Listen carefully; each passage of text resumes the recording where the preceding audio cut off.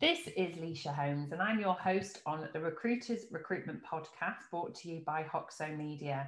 And I'm so excited to welcome back to our channels today a guest who's been on previously. This is Neil Carberry, who is the Chief Executive Officer for the Recruitment Employment Confederation. And when he was on previously, he agreed to come back on when we seemed to be heading out of lockdown. And you've stood by your word, Neil. Thank you so much for joining us again today. How are you? Real pleasure to be with you again, Leisha. Well, like to back up what I say, and really good actually. It's been a tough few months for everybody, perhaps more psychologically than in the business. I think the sense across the industry is that the January to March was actually not as bad as maybe we all feared it might be when we went into lockdown. But the winter months, not being able to go out, all of that stuff took its toll. But the sun's shining outside the window now. Demand is up. The industry is getting lots of good coverage. I think it's a good time to dip back in. I agree with you totally. And I re-listened to our podcast, and we will make sure we share the links to that, where we were talking about the impact on the industry. And you're absolutely right. I think that everybody predicted that lockdown 3 would be absolutely, catastrophic. But actually, it's almost a disparity between the psychological effects, because I do agree with you. I think lockdown 3 was much harder on people because we all felt a lot more isolated because we couldn't go out and about as much as we could do in the summer lockdown. So yeah, I think it's great to put some context around that. And I think having spoken to you offline before we started recording now, I think we're both feeling a very similar sentiment coming at it from sort of the overview that we both have of the industry. So thank you. And obviously in other news, you've had a haircut, so that in itself is brilliant. Yeah, I mean, there's progressively less of my hair to cut, so it's quite easy to get it done quite quickly. You're looking very Thank you very much. But that point about the recovery, the story, and we don't want to be I told you so at the REC, but the story of the first quarter of the year across all of the Western G7 economies is economies outperforming the expectations at the beginning of the year, and that's because we've adapted to doing business online in lockdown scenarios. So it's certainly the case that across the membership we saw positive numbers on temp right the way through January, February, March. The bounce we were anticipating in January for perm became a bounce in March. So it moved.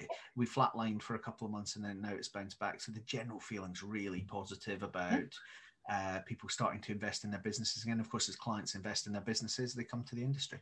Of course they do. And of course, the vaccine rollout has been a huge success, and we applaud the NHS and the government for the fact that I think the UK is leading the way in the globe at the moment in terms of the vaccination. Have you been done? I haven't. It is literally the only thing that's making me feel young, which is I am a grand total of 9 months short of being 45. So I'm afraid I'm still a whippersnapper when it comes to this. And there you go. So I had mine a month ago. So because we had a little window in Bury where if you were between 45 and 50, you could get in, and I did. So I'm half done. As we record this, I'm half done. And I just think it's absolutely wonderful. But all the vulnerable people have been done, which is the most important thing. So, and I think it does tie in. I think the fact is that COVID was an economic and a health crisis, and, recruitment and the fact that we are job creation and we support employment across the industry. That's one of the key reasons that, you're just such a valuable guest for us to have on as a we're thought leadership for the recruitment industry, aren't we? So I think the going forward now, I think the important thing is to talk about the recovery, but let's just talk about sort of normalizing the role of the industry. So I think it's, and I want to put some context. We talked off camera about, possibly preceding our recruitment careers, that there was some sort of legislation, or there were definitely rules to entry, sort of pre-1980s recruitment, which you and I didn't work through that. But I think, this sort of concept of this barrier to entry and where the recruitment industry sits, where you can't become a lawyer, you can't become a doctor without having the right to become one. So what are your views generally? And then what is the REC doing to ensure that there are suitable barriers as a recruitment business to be allowed to trade, basically? That's a really interesting question. And it's a critical thing, actually. One of the things we're doing at the moment as the industry ramps up is we're running our Essentials of Recruitment law again. Because I do think that being really clear on the fact that it is a highly regulated industry, we have our own act And now, if I call it the 1973 Act, it'll probably turn out to be the 1974 Act. I can never remember which year it is, but plus the conduct regs that everyone will know from the early 2000s. So there is a lot of regulation. You get into certain sectors and you've got licensing through the Gangmasters Licensing and Labour Abuse Authority. So there is a really complex compliance web in the industry already. What there is, but it's all associated with the corporate. It's not associated with the individual. And this debate about should we license has been around for a while. On balance, I think we are better off not licensing companies' operations. But I do think that the payoff of that is we have to make sure that we're investing in individual recruiters and their understanding of their responsibilities. Yes, of course. It's interesting you ask me this right now. You might be aware, Alicia, the REC has a compliance test that all members have to take. The deadline for that, for REC members listening, is June the 30th. So you have to get the test done by then, or I'm coming around your house. But that piece around how can we demonstrate as an industry our compliance with good practice, whether it's on holiday pay, whether it's on how we issues like inclusion, diversity, whether it's on the correct structuring of contracts. You know, our team have spent a lot of time over the last couple of months getting all the contracts people need for the IR35 changes this month up on the REC website to make sure people keep themselves safe. I think the thing people coming into the industry fresh might not realize is how much work there already is, how big the barriers already are to doing it well.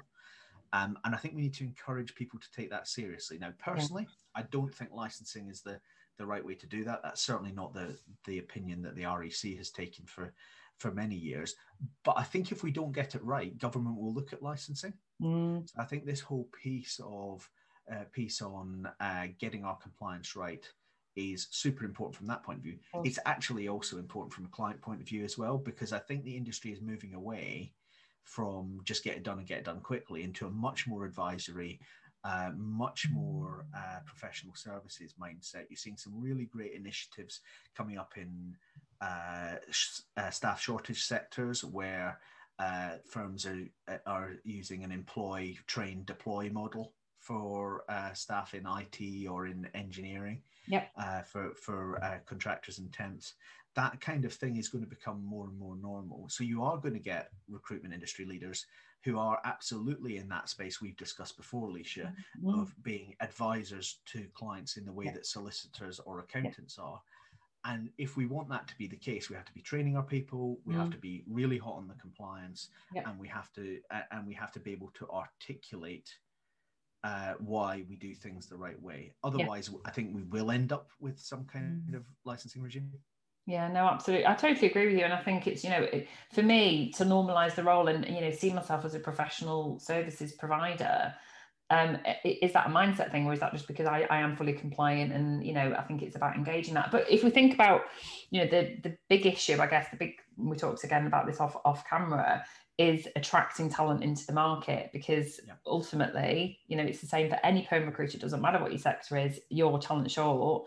How do we attract and retain the best recruitment talent and ensure that those people are complying with what best practice looks like? And that's why, the REC for me is an essential, benchmark for external people to understand that we are complying with the regulations that there are in place. And I think it's really important. And you bring a really important point up there. We look at automation, we look at how, these recruitment advisors and the best practice people out there are incorporating all of that. So what are you seeing in terms of using technology? Because it's there. And then that is, for me, that's what's transformed our sector in the most phenomenal way. We're doing this now on Zoom, it's become part and parcel, but also in terms of, candidate attraction, CRM systems, ATS, what do you see as that balance, that fine balance between automation and that human influence, which ultimately, strip everything else down, that's what we're here to do.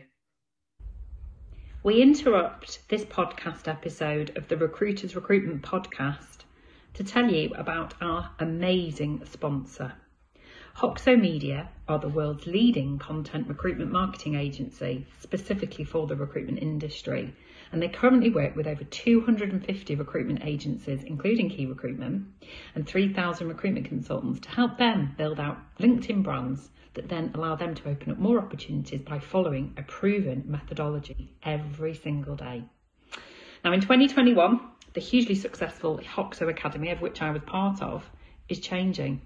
And they've now launched an 8-week personal brand launch program, which can now help you roll out this methodology across your business. The Hoxo Academy is aimed at helping traditional recruiters, of which I am one, who rely on outbound calls to attract clients and candidates equally. Now, very often traditional recruiters actually lack the knowledge of how to best use LinkedIn, other than maybe posting jobs, every few days, but then struggling with ideas and original content, and also just confidence in terms of what to produce and how to produce valuable content. Now, we're living in a post-COVID world, and we all know now that the world is truly digital. The modern recruiter needs to be equipped and have a unique and consistent LinkedIn presence that offers value to their community and drives opportunities inbound. The Hoxo Academy helps every recruiter in the recruitment agency that becomes part of the academy, and helps every recruiter achieve this in just 8 weeks, enrolling new cohorts of training at the start of each calendar month. So, this is an exclusive deal for you, our listener. The Recruiters Recruitment Podcast is so proud to be sponsored by Hoxo Academy that the deal is amazing. For the first 50 customers in 2021, they are offering you the chance to enrol unlimited users on this program for 12 months at no extra cost. So whether you're listening to this and you've got a team of 15 or a team of 500 and you're looking to hire more during 2021, you can rest assured that they will all get this training that they then need to build out their brand that wins business on LinkedIn. So please click on the link attached to this episode, or alternatively DM me to find out how your agency can join this incredible program. And having been a cohort member myself and a graduate of the Academy at the end of 2020, I'm really proud to advocate this phenomenal and really, I think, business critical academy for every recruiter who wants to get the best out of LinkedIn and ensure that they also become inbound. Thank you for listening to this message. Enjoy the rest of the episode and do get in touch for more details. We were talking before about a recent Moneybox Live I did, talking about automation and recruitment, and there's a real sense that automation is inevitable in the industry, and it is. The process automation is good for efficiency. It's good for clients and for candidates. It means candidates get answers quicker. It means clients get solutions quicker. But process speed isn't, we're not selling paper clips. Process speed isn't everything. It's more about advisory and bringing on people into jobs in a tight labour market. And I keep telling people that not to be fooled by rising unemployment at the moment. We've had the biggest recession in 200 years, and unemployment will peak lower than it did after the great financial crisis. If you take into account the changing inflow to the country post-Brexit in terms of people coming in, there's some debate out there about whether people have gone home in big numbers. So there's clearly some, but I don't think it's as big as maybe it's been made out. But also, 50% more people were born in 1965 than were born in 1977. Right. The baby boomers retiring is a really big and fundamental change in our labour market. So I think any business, whether recruiter or client business, needs to be thinking about the labour market generally shrinking as it changes shape. That means that talent attraction and landing people is going to be ever more important. That brings your recruitment marketing up, but it also means that it's still a people business first and foremost. Of course it is. So the way I'd frame it is, the technology's coming, and we have to harness it, and it has lots of benefits. But fundamentally, we as an industry add value by the humanity side of what we do. And we've just published our recruitment and recovery campaign report. The campaign runs through the year. It points out just what an impact good recruitment has on the British economy. We're talking about 80 billion of gross value added. We're talking about billions of pounds of potential productivity gain to the UK if we get recruitment right. All of that pushed out very much to the client side, but also that's about, coming back to your first question, us doing things the right way. Yeah. The best example of this, I think, is in AI and recruitment. Now, there's lots of people who talk about doing AI and recruitment now, and most AI that you see is actually advanced automation at the moment. But AI is coming in a really significant way. That could be great. It could improve process efficiency magnificently. It could improve job matching. It could get people into work quicker. It could meet client needs quicker. Yes. Equally, it could bake in some biases that are fundamentally unfair and that pull the rug from the whole thing. And we end up with legislation from government restricting the use of AI in recruitment processes. Now, that's what the RSC is for, actually, is kind of in that world, we need to stand up for the industry. We've been doing some work with a government body called the Centre for Data Ethics and Innovation on exactly this. Wow. So it comes right back to your first question, which is we've got to own the solutions, and the solutions being human-led and fair, as well as process efficient. Yeah. Otherwise, other people will do it for us. And that's really the kind of the call to action of kind of getting involved with the REC and helping us work our way through this. We've been through the last year, and by and large, the industry has done itself a power of good. Keeping those supply chains in food going, getting people into the NHS. We had NHS England come into the REC Healthcare Group and tell the REC Healthcare Group that they couldn't have done it without them. Don't think we'd have been there in the past. We now need to build on that. I think there's a real opportunity for us all as an industry to walk tall. Yeah, no, and that's really what our campaign's about. Yeah, no, that's incredible, and that was very nicely linked, actually, because that was going to be my next question to you. So I think you're absolutely right, and what's interesting is that is the sort of movement around ethics. There's an awful lot of talk around diversity and inclusion, and the only way that we can ensure that as an industry we are leading the way with the end user clients, so encouraging people to not just have it as a badge of honor, but actually to truly be inclusive, to ensure that you're attracting those hidden talent pools. And the reality is as well, and we haven't sort of planned to speak about this, but we think about the education system.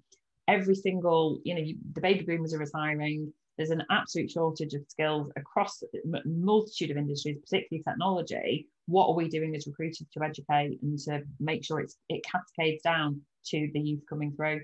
And I think it's we could talk about this forever, couldn't we? It's absolutely vital. It's hugely important, and that next generation point is incredibly vital, because while I am generally pretty positive about where the labour market is, you've heard me already today talk about unemployment peaking much lower than we might have expected. Returning to a tight labour market quite quickly. There is an enormous underlying problem, which is one group in particular have been hideously badly affected by the last year, and that's young people. Yeah. So 57% of the fall in employment over the last year is delivered by those aged between 16 and 24. Yeah, it's catastrophic. So it's been tough for all of us in all sorts of ways, but the lower employment that we're seeing is coming out of that age group. Now, partially that's because this recession uniquely hits the sectors in which young people work. Yeah. Hospitality, retail, leisure. Yeah. And some of that might be eaten up by kind of getting those sectors open again. Of course. But it's also about the fact that we've now had 2 leavers years where demand for people who are earlier career is lower. And we know in recruitment, and you'll know from your business, Leisha, that there's been a real scrabble from firms to find consultants to bring on board to meet this demand that we're now seeing, particularly experienced consultants. Absolutely. people feel less confident about starting people who are new to the industry at the moment, at least partially, of course, because they want to have a team around them to support them when they come in. Absolutely. Yeah. That's why one of the, probably the thing that's taken most of my time over the last couple of weeks is talking about office reopening with government. Yeah. And someone blabbed about it to the FT. There's an FT article from last week about one of the meetings that we had with government. But that piece around reopening offices being really important to people's mental health, absolutely, being really important to early career workers, even those you're already employing who might be sitting working on their bed in a house share. Definitely. We talk about how we normalizing getting people back into workplaces, even if it's a hybrid, is going to be really important. Yeah, no, I agree with you totally. I mean, that's probably the most singularly the biggest talk topic for me, from both my hiring clients and also potential candidates coming on the market. It's this: what does it look like as we exit out of the lockdown? And I think that the hybrid model it's got to be adopted by people, because ultimately, whether you are, I'm 20 odd years in, or whether you're 2 years in, we are sociable people and we all learn through osmosis, and we're more productive when we're around each other. It's as simple as that. You're more likely to share information on a candidate or a client with your colleague than you are if you were to pick up the phone and do it. So I think it will transform the opportunities for the entry-level people. And interestingly, and we are the barometer as a rec to rec, we are seeing now the shift back to clients having that conversation with us, by the way, as well as looking at experienced people. If you have anybody that's looking to get into recruitment, they'd have to be exceptional, all these things, that's fine. We're having those conversations again. It's really encouraging. The first time we had that conversation, it was only a few weeks ago. We were just like, really? Did we really just have that conversation? And we shouted about it on LinkedIn because it's a good sign. Yeah. We're both parents. I'm a parent. My daughter's about to leave school, which hopefully with a handful of GCSEs, which is a miracle. And I can already see, she's talking about getting herself a part-time job. I did it back in the 80s and 90s. I had a part-time job, and I've just said, at the moment, you're going to be way behind all the adults that need to get themselves back into work. And the reality is that that's the group of people that we all collaboratively need to be thinking about, regardless of your sector, regardless of it's about that next generation. So I think it's, and let's face it, they'll be the adopters of automation. They will be the ones that will have the balance without even thinking about it, because they've grown up around it. Well, they are the digital natives, aren't they? You and I are both in that generation that have a digital adulthood and an analog childhood. Yeah. And I, like you, did sort of shifting stuff around in the co-op for £2.16 an hour as a Saturday job. And of course, a lot of that has gone by the by. The same's true. Talking about the baby boomers retiring, one of the things that the baby boomers had, because you can say what you like about British Rail, British Leyland, British Steel, and the British Coal Board, and in many ways they were basket cases, but they were excellent training schools. So you had a lot of people going through those businesses and getting some really excellent training, and that has sustained lots of the economy for a long time since, and we haven't quite replaced that. It's why actually reforming the apprenticeship levy and getting the support for training right is such a big REC priority.